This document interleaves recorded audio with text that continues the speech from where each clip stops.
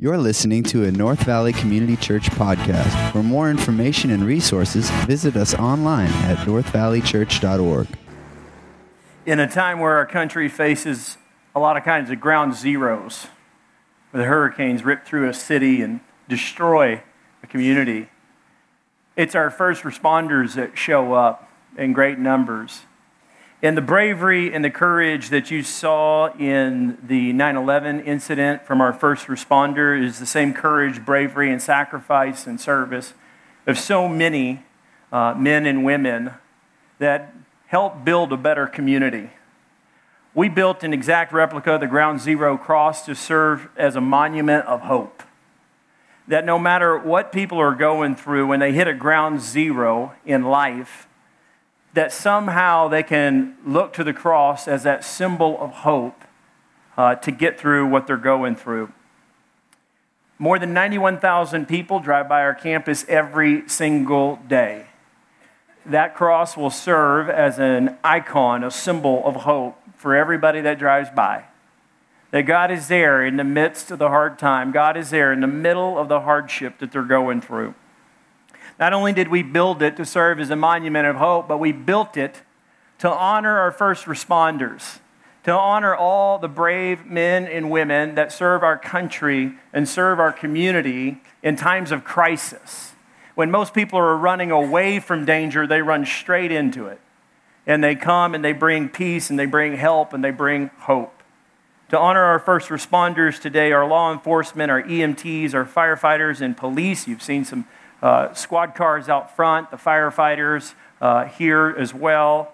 I want to take a moment to honor these brave men and women who have served with sacrifice, courage, and bravery that exemplified courageous virtues, demonstrated not only at 9/11, but every day in the Phoenix Valley and the state at large.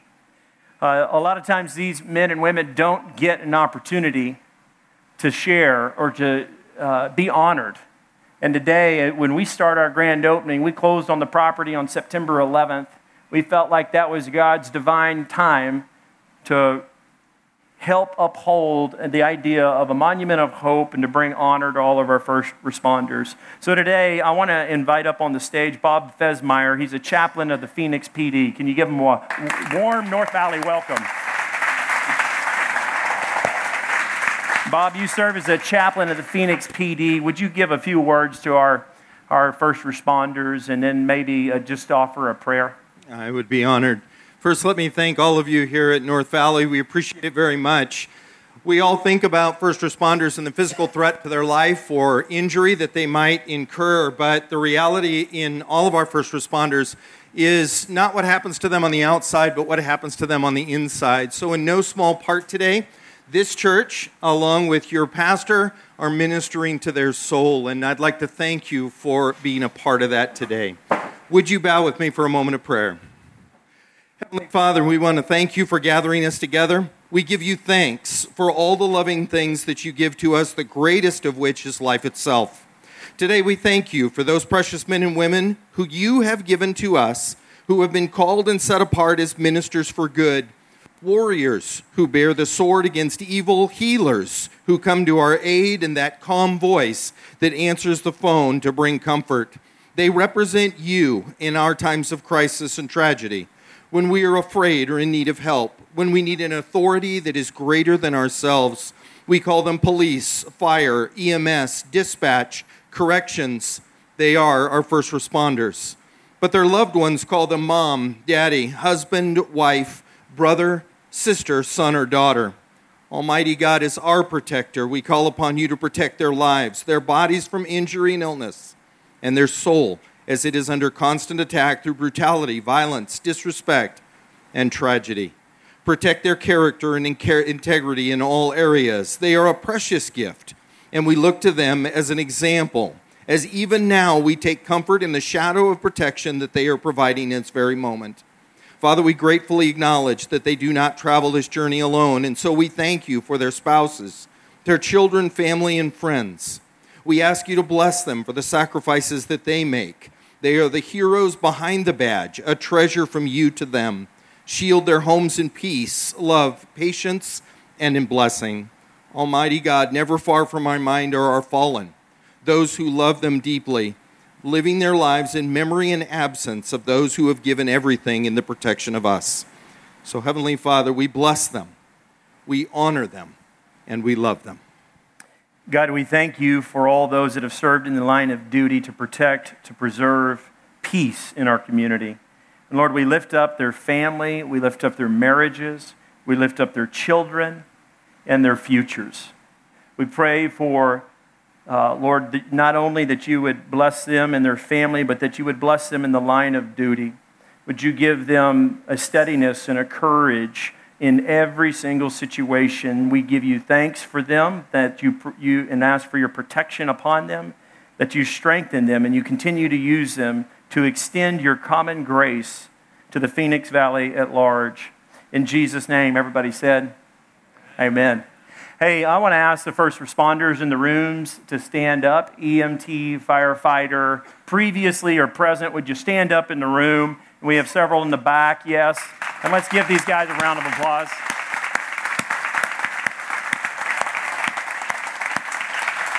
Yes. Thank you for doing what you do.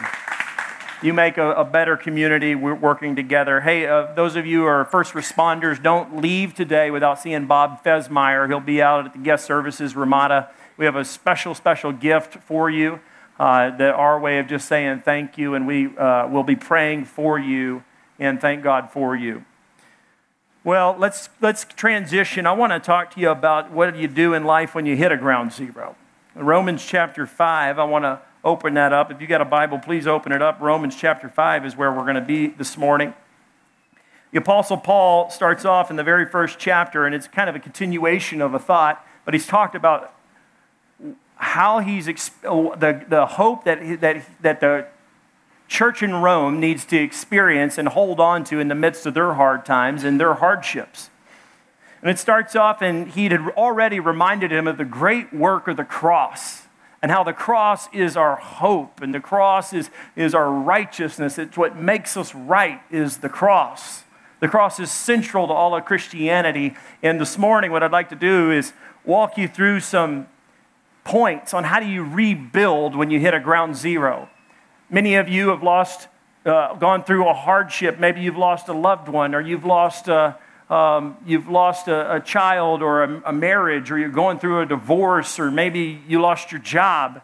Those are the kind of ground zero moments where it really tests and challenges who we are. And I want to encourage you in that you can rebuild.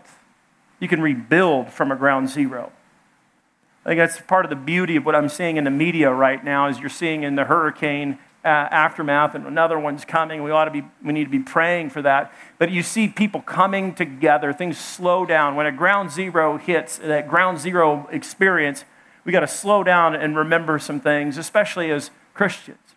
First thing that we're going to see, let's first jump into the text. Romans chapter 5, verses 1 through 5 says this. The Apostle Paul says, "Therefore, since we've been justified by faith, we have peace with God through the Lord Jesus Christ. Through him, we have also obtained access by faith into this grace in which we stand, and we rejoice in the hope of the glory of God. Not only that, but we rejoice in our sufferings, knowing that suffering produces endurance, and endurance produces character. Character produces hope, and hope does not put us to shame, because God's love has been poured into our hearts through the Holy Spirit who has been given to us." First thing we need to see this morning is that we need to remember God's peace. We need to remember that God offers an incredible peace. And he offers it because of what he's done on the cross. It says, "Therefore, since we've been justified by faith," not justified by works, but we've been justified by faith, that we can have peace with God through the Lord Jesus Christ. Jesus Christ is the very most important person you should ever give your complete attention and your life effort to get to know. It's through Jesus Christ you can experience peace. There's over 1 million people every single day that check themselves into hospitals because they have no peace. When you hit a ground zero, you need to remember peace, and it's connected to the cross, to that word justify. It means to make right. It's a legal term. So imagine with me this. Let's say I'm in a courtroom, and God the Father is my judge, and I'm trembling. because I know that he knows everything about me, my past, my present, and even my future. And I'm not so proud about everything I've done in my past. And Satan is the prosecuting attorney. He's got a record of my whole life, a whole record of my life. He calls Moses as his first witness.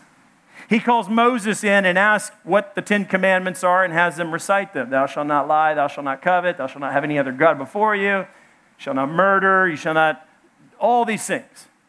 And I'm thinking, good grief. Well, I've lied before. I've done a lot of different things that are wrong. I'm ashamed. Prosecuting attorney continues, and I start thinking about, oh yeah. And he says to the honorable judge, God the Father, yeah, do you remember the time he was kicked out of school? He brought a blowgun to school. Or about the time when maybe he was lying and stealing and got arrested for an MIP. The prosecuting attorney says, see, Your Honor, all the things that Ryan has violated and done wrong, he says he's obviously a lawbreaker. He calls in his second witness to the stand, and it's my mom. He brings in my mom. And I'm thinking, oh my goodness. And she starts recalling, oh yeah. I mean, she didn't want to remember everything, but she had to because God the Father is the honorable judge. And they have to talk about the time I was kicked out of school and all the stupid things that I did. And I start feeling pretty lousy. And then next up, after that, is my defense attorney, Jesus. Jesus leans over and says, don't worry, Ryan. This is going to be a piece of cake. The judge is my dad. He lays his elbow on the bench and he says a few things to him that I can't hear. And then he says this out loud. Your Honor, everything that the prosecuting attorney has laid out is absolutely true. He's broken every law on all accounts. Actually, wait. He's guilty of all the above and more.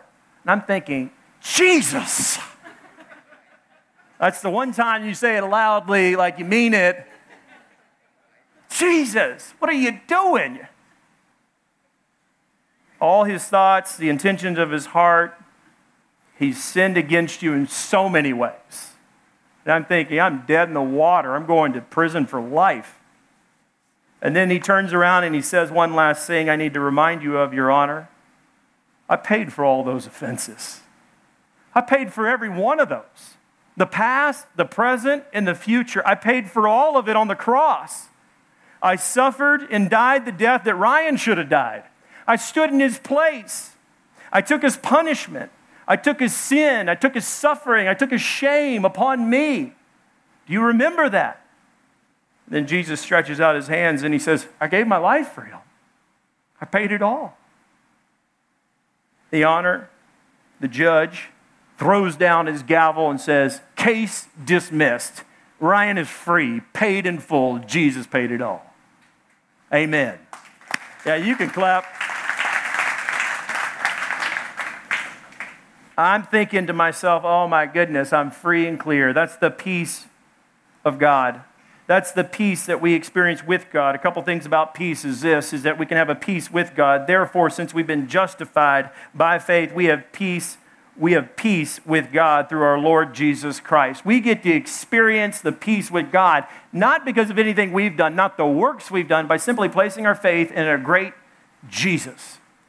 He is our peace. We have peace with the God Almighty. Then there's the peace of God.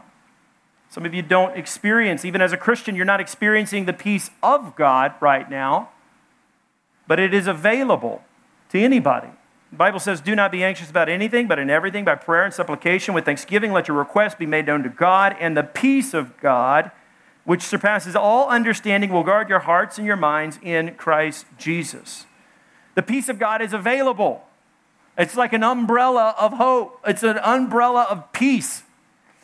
You know, I went to a football game the other day with my son, and we're out there. It's 105 degrees. I'm thinking, good grief, I can't believe Pop Warner's got these guys playing in this kind of heat. I need some shade. And thankfully, I brought a big umbrella, and I can hide under that shade, and it protects me from the elements. Some of you, as a Christian, you've You don't experience the peace of God. You might have peace with God, but you're not experiencing the peace of God.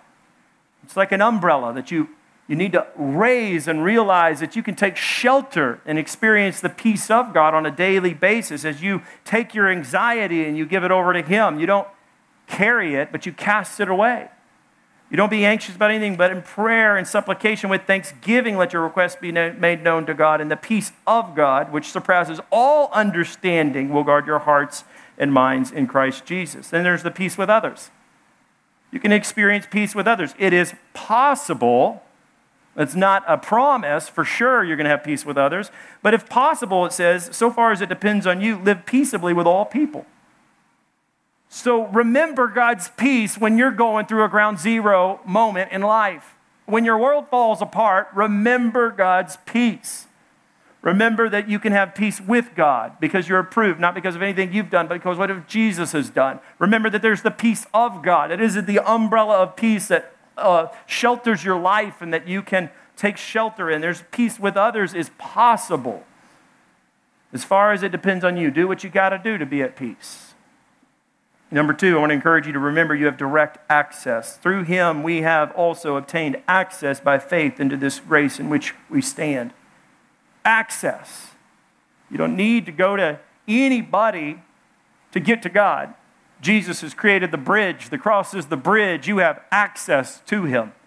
Remember this, is that your identity determines your importance. If you understand that you are a son or a daughter of God through the work of Jesus Christ, that Jesus has paid it all, you have a sense of confidence and purpose, and it'll allow you to navigate through the hardest of times.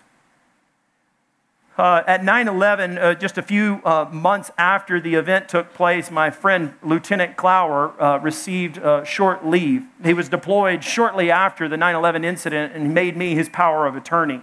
I took over all his assets while he was in Diego Garcia serving with the United States Air Force. And I served as his help to control his apartment, his cars, and bills and all that stuff. When he came back home, he said, Ryan, I want to make a special trip to the 9/11 Ground Zero site. We got there, and there was a line. Literally, people were telling us to get to the Ground Zero site, it would take about 12 hours. We waited in line for 6.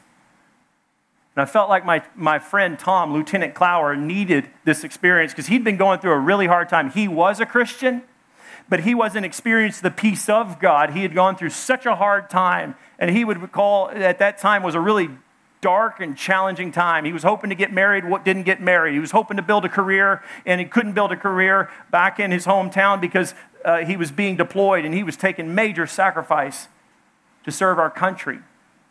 And I knew it was really important that day that Lieutenant Clower got to Ground Zero to see what had happened so he could have some closure on that Ground Zero moment. And the officers that were there, I knew that they were the gatekeepers. And I said to my friend, I said, Tom, you just stay right here. He said, we got to go home. We got to catch the train and head back to Jersey. And I said, before we leave, let me just go ask one officer if he would make a special access privilege for you because you're Lieutenant Clower. And he says, I don't think it's going to make a difference. I said, I do. So I leave. I said, Tom, you stay here. Go up to the very front of the line, walk several blocks in New York City right after Ground Zero, or right after the World Trade Center fell. And I see the officers standing there, and they're barricading the place, and people are just pouring in. And I say, sir, I've got a gentleman back here several blocks back, Lieutenant Clower. He's just been deployed. He was deployed for the terrorist attack. He's been in Diego Garcia. We came back. We drove halfway across the country to be here, and he's about to give up and go home. He said, Lieutenant Clower, did he serve in the United States Air Force? I said, yes, he did. He said, let's get him special access right away. Walks down there. I got a police escort going down there, meet Tom. Tom said, are we in trouble? I said, no, we're not in trouble. We're getting a special escort through the barriers and gets that Ground Zero opportunity to go straight into it and see that cross that stood in the midst of the rubble, that God is there in the middle of the hard times. You need to remember you have direct access. Why is it that you have direct access to God? It's because of Jesus Christ. It's because you need to understand your identity. If you don't understand your identity, you won't realize your importance. You won't realize how important that God calls you because of the work that Jesus has done. I want to encourage you as well is rejoice in God. The Apostle Paul says, verse 2, we rejoice in the hope of the glory of God. Hope is not just a simple hope. It's a hope of that you have hope in who God is. Here's what I want to encourage you. Hope is not the simple kind of hope of like, hey, I hope the Cardinals win against the Detroit Lions. It's not that kind of hope. That's not what I'm talking about. A hope in God is a hope in that God is going to do what is right, no matter what. We need to put our hope in God. Rejoice in God. Rejoicing in God is good. God is great. God is glorious. There's no other person in life that you've got to learn to start a relationship with and cultivate a relationship when the one who made it all, the one who made you, formed you, fashioned you, designed you, promises to use everything for good for those who know Him. Rejoice in God. God is good, so you don't have to look anywhere else. And God is great, so we don't have to be in control. God is glorious, so we don't have to fear anyone or anything. Rejoicing in God. Paul calls them not only to rejoice in God, he calls us, for all believers, is to rejoice in suffering. You say, suffering? Yeah, suffering. Because suffering does something to us. Even look what these hurricanes are doing. Look at our people. They're pulling together. In a time of crisis. Crime's going down, not up in the middle of this.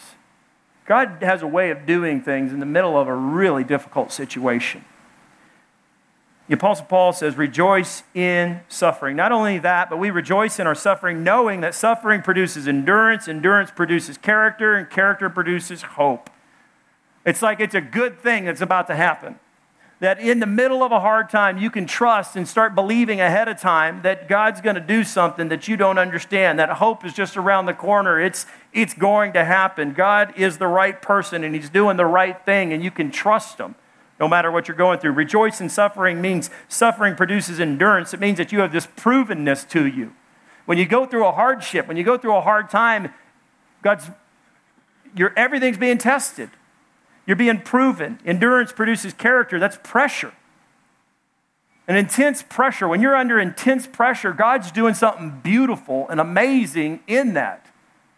He'll give you a strength that you didn't have. He'll give you a hope that wasn't there. Think about it like this. The mineral, the diamond. It's formed and fashioned. It actually comes from a mineral that's very close to like coal, but it creates that beautiful diamond only under intense times of pressure and heat and over long periods of sustained time. We tend to think of suffering like a pipe. When it's undergoing tons of pressure, it explodes and it busts.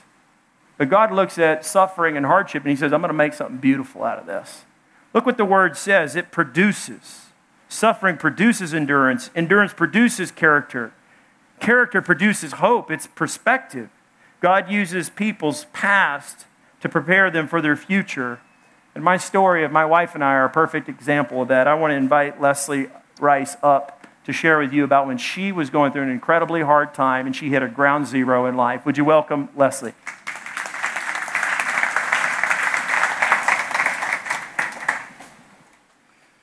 Leslie, tell us about the time when you hit a big ground zero in life. Hi. Growing up, I found my identity and acceptance in money, image, and my relationship with boys. I was one of those girls that always had a boyfriend. In 6th grade, I had my first kiss. In 8th grade, I slept with my boyfriend. And by my senior year in high school, I was 18 and I was pregnant. I didn't see any other choice but one. I only saw one option, and that was to terminate the pregnancy. When I went into the clinic, the technician told me I was pregnant with twins. I was blind to my sin. I didn't value life, including my own life. I was filled with guilt and shame, and I carried that guilt and shame for years. I began walking through life with a weight and a burden.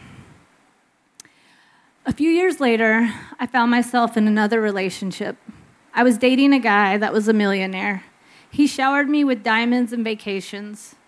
I should have been happy. According to the world standards, I was in a relationship that had everything to offer. But I wasn't happy. I was angry. I was always frustrated. I felt empty and lonely. I hated who I was, and I felt powerless to change anything. I had hit my ground zero. On September 11th, 1999, I was a student at the University of North Texas. I was walking to class on the first day of school, and somebody was passing out magazines. I took one, and in between classes, I sat down in the library and started to read an article. The article was about a couple going through marriage counseling, and no amount of counseling would save their marriage because they didn't know true love, and God is true love. When I read that, I knew that was what I was missing. I went home, I called my sister, who I knew believed in God, and she led me to Christ. She helped me see my need for God. I admitted my sins. I confessed that Jesus Christ was Lord and Savior, and I needed Him more than anyone else in the world. I had an instant peace and joy, and I knew my life was going to be different. The burden that I had been carrying was lifted off my shoulders. I had a confidence that I had never had before. I knew that the old was gone. I was a new creation, and it was time for me to start rebuilding. Rebuilding for me was a determination to grow in my relationship with God. And I was determined that the next dating relationship I was to have would be rooted in the knowledge of who God is and what His plan is for relationships. It was a couple years later that God brought Ryan into my life. This is where I'll move closer to you. Ryan had the same love and passion for God that I did. In our dating relationship, we stayed pure until marriage, and that was so redeeming for me. Of course, we met, dated, and were married within 9 months. That helped. But through Christ, I found a new identity. Through Ryan, God gave me a new name. A couple years after we were married, we found out I was pregnant. When we went into the doctor, she said with excitement, "I'll be the first one to tell you you're having twins." All I could do was cry. Ryan asked for a second opinion. I did. I was worried. That was expensive. But I knew twins was a gift from God. They were a sign of His love and forgiveness for me. He had given me second chance. He had given me new life. Since we've lived in Phoenix, we've had the opportunity to adopt our youngest daughter, Maya. Adoption has been another opportunity for us to be life givers. I can get up here and share my story with you today because I've experienced the love of God. God approves of me, and not because of anything I've done, but because of what He has done for me. Let's celebrate that. Can I have a hug? Love you. A couple things I want to encourage you to think about is that you need more than anything is the love of God. You need the love of God in your life. You need the love of God to kind of fall on you like a tidal wave. It refreshes you. It sustains you. Somebody said to me today, they hadn't been coming to church a whole lot. They never came to church very much, and they came to our church, and after the service, they just said, "Hey, I just appreciate your energy and your love and passion." And I said, "Let me tell you something. That genuine relationship with Jesus Christ is real. I love Him. He's changed my life. He's done really cool little miracles. I mean, terminated twins, and then, Ryan, I love you. I love Leslie. I'm going to shower down my love. You're getting to have a new chance. We're giving you Sam and Riley." God is a God of incredible personal relationship that He offers. Receive the love of God. The Apostle Paul encourages the church in Rome and says this: "Hope does not put us to shame because God's love has been poured out into our hearts through the Holy Spirit who has been given to us." He says, hope does not put us to shame. In other words, if you do what I'm telling you to do, if you really when you hit your ground zero and you're ready to start rebuilding from that ground zero experience, if you really do that and you start taking those steps forward, okay, I'm going to remember the peace of God. I want that peace, God. I'm asking for that peace. If you move forward and say, in the middle of it, God, as crazy as it is, I know that I got access to you. I don't have to go through Mary. I don't have to go through a priest. I got access to you because of what Jesus has done. In the middle of that, you can say, I'm rejoicing in you, God, because you're good, you're great, you're glorious. In the middle of that, you can receive the love of God, and you're not going to be put to shame. You're not going to be embarrassed.